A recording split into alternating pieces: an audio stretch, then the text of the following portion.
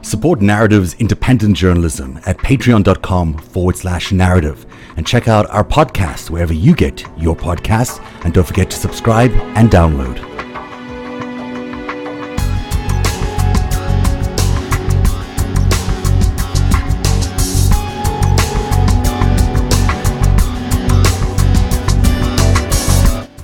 But I want to talk about the leases. So here they are. It's hard to find very much about the leases. You could look them up as much as you want, but the internet is pretty much scrubbed of these guys.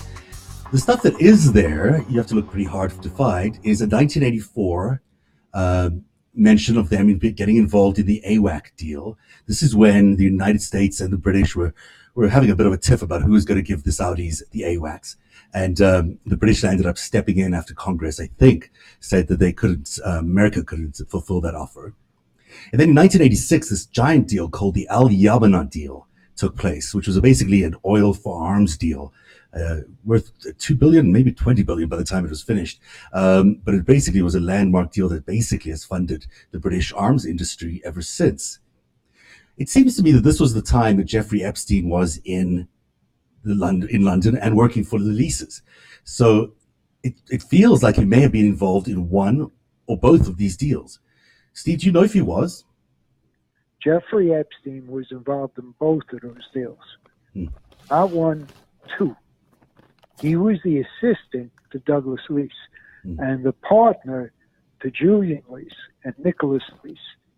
And what you're going to find out is that the missing $200 million that just disappeared and then showed up one day in the Virgin Islands and Southern Trust, that came from money laundering of what you're discussing, that $200 million that went into Southern Trust in the Virgin Islands. You're going to find that out, and that's been a cover-up. And that's going to be exposed. Well, that's a huge story, and I got a little bit of information you might find interesting coming up to share with you about that might even fulfill the circle even further.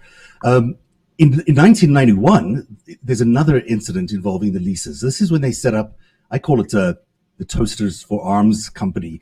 Basically, there's a department store called Littlewoods, and I have a comment. And Nicholas's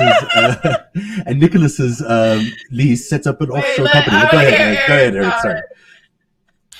All right, I'm going to vent my spleen. As game theory guy who's been mocked as a conspiracy theorist, that sounds like a parody of people making fun of me, of Toasters for Arms. I just want to point out to the audience, I never came up with Toasters for Arms. It's a real thing. It's not from my fever dream.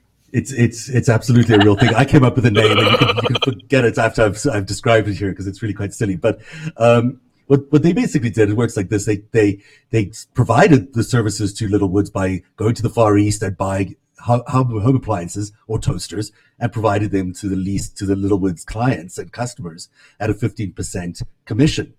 But they also, at the same time, went to China and acquired arms. So here's this nice department store.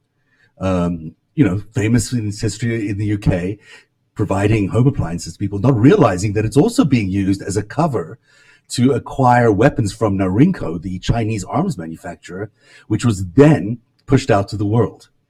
Now, I'm not sure if Epstein was involved in this particular deal, but it certainly gives you a good look at how these guys operated. Epstein was directly involved in that. Directly involved, even in the 90s? Yes. While he was at Towers or afterwards? During and afterwards. Both. When did that start? And before Towers. Norinco started with the leases way back in the 80s. So this is an old relationship. Okay, so let's talk about this for a second. Yeah. Because this is some of that Iran-Contra stuff that's so fun and horrible. There were arms also going to the Sandinistas because the whole point was to have arms on both sides of that war, and there was a both sidesing of the war between Iran and Iraq, which started the whole thing. So putting aside all of that warfare, geopolitical history, we do know around an airline that was ended up being, and I'll get the name of this for you, but an airline that ended up having a lot of CIA and intelligence stuff around it that was involved in Iran-Contra, had a plane that got stuck, and I want to remember where it is. I'm so sorry. I'll get these details, but I just want to tell the key points of the story. It kept getting loaded up, and the pilots were taking for the Middle East to Central America. And this one pilot stops one day, and he says, hang on. I need to see what you're putting on my plane. These are the good guys, actually, these pilots. These are our guys, right? Mm-hmm. So, because they kept telling him it's cabbage. It's cabbage. It's lettuce. So he says, let me see the lettuce. So he goes back. There's a crate stamped with Chinese words, letters, the symbols from some company out of China. They open it up, and it's arms. It's these weapons and weapon launchers. No cabbages. Became the joke. It's cabbage and cabbage launcher. So here were arms from China, seemingly, that were getting pushed through the Middle East on an airline that was involved in Iran-Contra for arms that were going to Sandinistas. Unbelievable. What a story. And I could never figure out that Chinese language on that box. I have this little detail that's been bothering me for years. So to find out the belief is, at this point in time, at the point in time of Iran-Contra, are in bed with this Norinco, that makes things click for me a little bit. The answer is yes, absolutely. That's how it was done. And Epstein was the assistant to the least 3 main executives. Epstein was an intricate part of the 3 least members of the family. And he was directly involved in this with Norinco. Why? Directly. Why are the British buying arms from the Chinese? And whom are they selling it to? I don't think the British were doing that. I think these arms, and I'm speculating, were moving into the Middle East. Right, but through a British company, or at least a British-owned company, and a knighted lease. He was a sir, wasn't he? He was part of the order. Like, I mean, he was still has to make sense legally that he was doing these things. He must have got permission from somebody. Well, that was the mission, bringing the arms into the Middle East. That was the whole mission. Unbelievable. And how much of this do you think landed up in Towers? Or did any of this land up in Towers? The money, at least? Well, the principals, Lease, Epstein, the others that were principals, were involved in running all of those arms. Adnan Khashoggi, they were involved in running all those arms. They were involved in all of this. You know, the other person who was really involved at the time was Ari Ben Menashe, who you know is the handler of Robert Maxwell. And this is his book that he wrote a while ago called Prophets of War.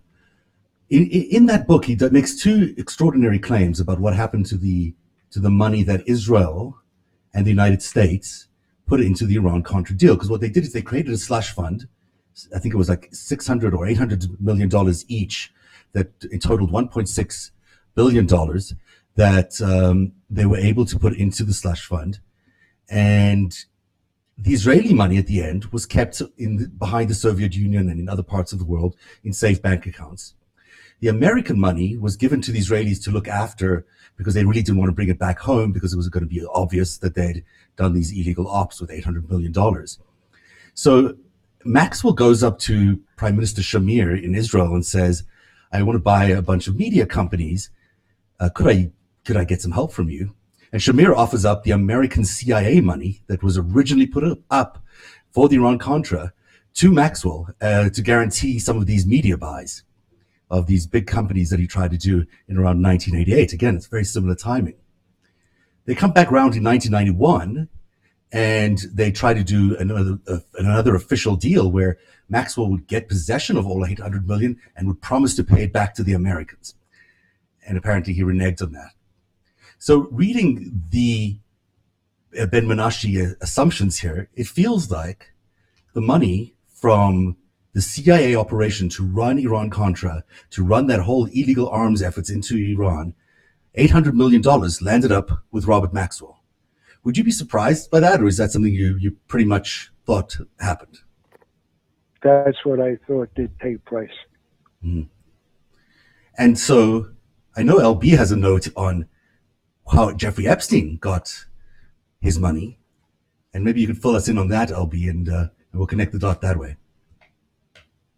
Well, there was testimony, a deposition in the Jeffrey Epstein investigation, and his deposition taken, Stephen, by one of the attorneys for many of the girls, the victims. And I think it was in 2010, and it was with the deposition was of a woman who was the bookkeeper for Jeffrey's modeling company. So she was his bookkeeper, but really he sort of got her from his partner, Jean-Luc Brunel, because she was with Jean-Luc's company before it became a company with Jeffrey, and they changed their name and all of this. So she'd been with Jean-Luc for years. She'd seen a lot of things. She knew Epstein somewhat. She had met him at the launch party, which I think was like 2006 or something. But she testified under oath, or her deposition, that she had inquired, who is this guy and where did he get all his money? And she was told by someone from within Jeffrey's organization, I believe, that he got it from his girlfriend's dad. And I think it was Edwards was the attorney, Stephen. Right. And he said, she goes, I can't remember the name. And he says, well, was it Ghislaine Maxwell? She goes, yep, that's it. That's where he got his money. And then that poor bookkeeper got smeared to the nines after that. It's a very tiny little detail in over almost 1,000 pages, what are now released documents from the trial and from the depositions, from the case, because we don't have all of it, but we've had this amount. And you have to be willing to go through all that paperwork, and it's a tiny little excerpt in one woman's deposition. But there it is. It's outrageous. But that's what you're dealing with. The masterminds of criminality who are still around and are still the shot callers. They're doing it today. Yeah. And that's why this case, this mystery case of Jeffrey Epstein, is the crimes of the century. Mm-hmm. Without a doubt. I mean, you really are looking at a situation here where it looks like the CIA's money, which was already stupidly being spent on getting arms to Iran, land up in Epstein's bank account so he can run a blackmailing scheme where he's raping young women on an industrial scale and then blackmailing American politicians using CIA money. Well, he was funded by the arms sales money, by the lease money, by the Towers Financial money, by the Leslie Wexner money, and all the other money he scammed off the top, and the money laundering. Mm-hmm. He moved a lot of money for a lot of people. That hasn't come out yet. Right, that seems to be the next big chapter of this, is how much money and also who really was involved. I mean, you talk about Sir Douglas Leese, who was a respected member of the inner circle of the royal family. It does, in my research, show that Prince Andrew was not just someone they targeted for a blackmail scheme. He was also very much involved in the arms trades that Jeffrey Epstein and Ari Ben and Adnan Khashoggi were involved in. And on top of that, so is Prince Charles. There are a number of indications that he was involved in signing some of these deals. That's significantly, it ups the stakes significantly in the story of the arms trading. Well, Epstein used Prince Andrew effectively as his number one trophy, as we all know. Mm-hmm. And it's a pity what Epstein pulled off here, but that's why Leese wanted to move Epstein out of the UK, because he was too hot. Right. And wanted to put him in Towers Financial. That didn't work out so well for the rest of us, right? America. Wow. So he was too hot for the UK, and he ended up being even a bigger problem in the United States now, because at the end of the day, this scandal has been around for decades, and it's just beginning to come to a head now, I think. We're just beginning to learn what's been happening for the last 40 years. And Epstein was the linkage with Leese and the others you mentioned in this show that moved and laundered all of this money. It's amazing. It must the be crimes. The crimes are amazing. Yeah, trillions of dollars worth of crimes, you'd think, probably, like an astonishing amount. Well, it's the financing of these wars for decades. Right. This is what has been killing American soldiers in the Middle East, killing other soldiers in the Middle East for decades. Exactly. That's a very good point. Outrageous. It's outrageous. War machine. So the airline was Global International Airways. And where this particular event said of, let me see the lettuce, which turned out to be twin-barreled 57-millimeter guns with several dozen cases of ammunition labeling Chinese. And that happened at the Tunisian airport in Algeria. And they're supposed to be flying from Lebanon to Nicaraguan with some refugees, to get some refugees in Costa Rica, to get lettuce to the refugees in Costa Rica. Well, you know who actually might really be involved in that? I just was reading today that Prince Andrew was involved in some weird arms dealing with the Tunisians. So it could be a stretch, could be anybody, but it might actually be. Over my head. It may be connected somehow. So I want to go around and just get everyone's final thoughts here, because we are a little out of time. We're getting close to there. I have a global thought about all of this. And it's a little bit of what we've talked about a lot, Zev, in terms of why is it up to us to do this? Why are we the only people telling the story so far? Yeah. Right. And really appreciating Stephen coming forward and saying, yes, I saw these people. Yes, these are the people I know. I do know there was arms deals. I do. And not shirking away either, Stephen, when you take accountability for the criminality that was Towers, and how Jeffrey was perfect because he was a criminal. And so I appreciate that so much. And I find it astounding that although, Zev, you are this seasoned journalist and newsman, and I'm a writer. I've been pulling apart story and putting stuff together my whole career, which is why I like things like cabbage launchers. That's a scene, right, in a film. It's a good scene, I can write too. that. It's a great scene. And, so I can find the story in there and put context to the human behavior around it. And Eric brings his intelligence, knowledge for that side of the world. But why is it us? Where are these big news orgs or the experts in these fields, and why aren't they zeroing in on a firsthand witness to this massive financial crime that this very high profile criminal was involved with. It baffles me and it bothers me. So I'm bothered, and maybe because I'm not having my happy hour, right? But it does bother me. Yeah. And and we've taken a couple of hits. People hit, and I'm like, why are you hitting at us? We're just following money here. Why aren't you following money?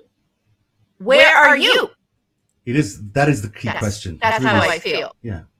It's amazing that these people have not shown up to recover a story. That's pretty easy to see at the end of the day. Yeah. What are your thoughts on that, Steve? Like, you've been interviewed by so many people, and yet the real story is still not out. The real story, the untold story, is 75%.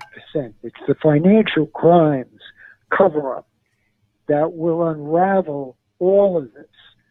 And they have started to tell it. They touched on it. It's a very deep story. And the bigger news outlets have started to tell it, but they have not gone as deep as you have gone, Zev. You are the deepest in this story, in the media, in the world. And you are telling it. With you your are help. Breaking news. It's only because of what you've been able to share with me. Shows. But you're breaking news, Zev, on each show, and that's very important. And you can get this financial story told. They'll be interested in telling it. You can get it told. There's no question. Absolutely. Tonight, I think you broke a couple of really important points that we have to underline before we get away from the show. The first thing is you said that Julian Leese might actually be cooperating, which, now that people have a greater understanding. Willing to cooperate to avoid his arrest in the UK, because he can be the target easily for this and what Prince Andrew, not on the rapes, but on the other crimes with Jeffrey Epstein that are about to come out. Julian Leese can be the fall guy for Prince Andrew, and that's why I think Julian Leese is a hot potato right now. Oh, of course, yeah, because they'll offer him up. And he has a lot, I'm sure, to share on what a lot of these people we've been talking about. Like a fall guy. I mean, he was in there. He was doing all this stuff. But so he better start talking. No choice. But he'll start talking. Mm-hmm. So he's got a problem. He's got a big problem, Julian Leese. He can give up Epstein totally. I'm sorry. I also think the Epstein and the news that you said that Epstein was involved in, and I know you've said it in bits and pieces before, but that Epstein was involved in all of those Saudi deals that I pointed out with the leases, the 3 big deals over decades.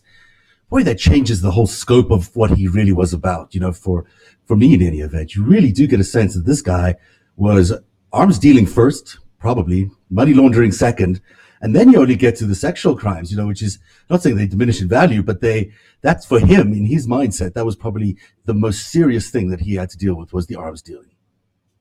Yes. That's what was occurring. Unbelievable. Well, so much news yet again, and thank you very much, Steve, for joining us on Narrative Live, and thank you to LB and Eric. Always great to have you guys on, and I hope we get to do this again soon. Did you guys want to stay on and actually do another round robin, or are you desperate for your happy hour? This is for LB and Eric. I'm sure you need to go, Steve.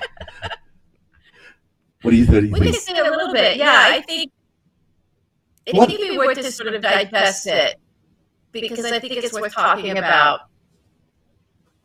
what Jeffrey's arc was. Right. And why he needed this persona, why he had to thieve all of this money to set up this persona, set this mythological life,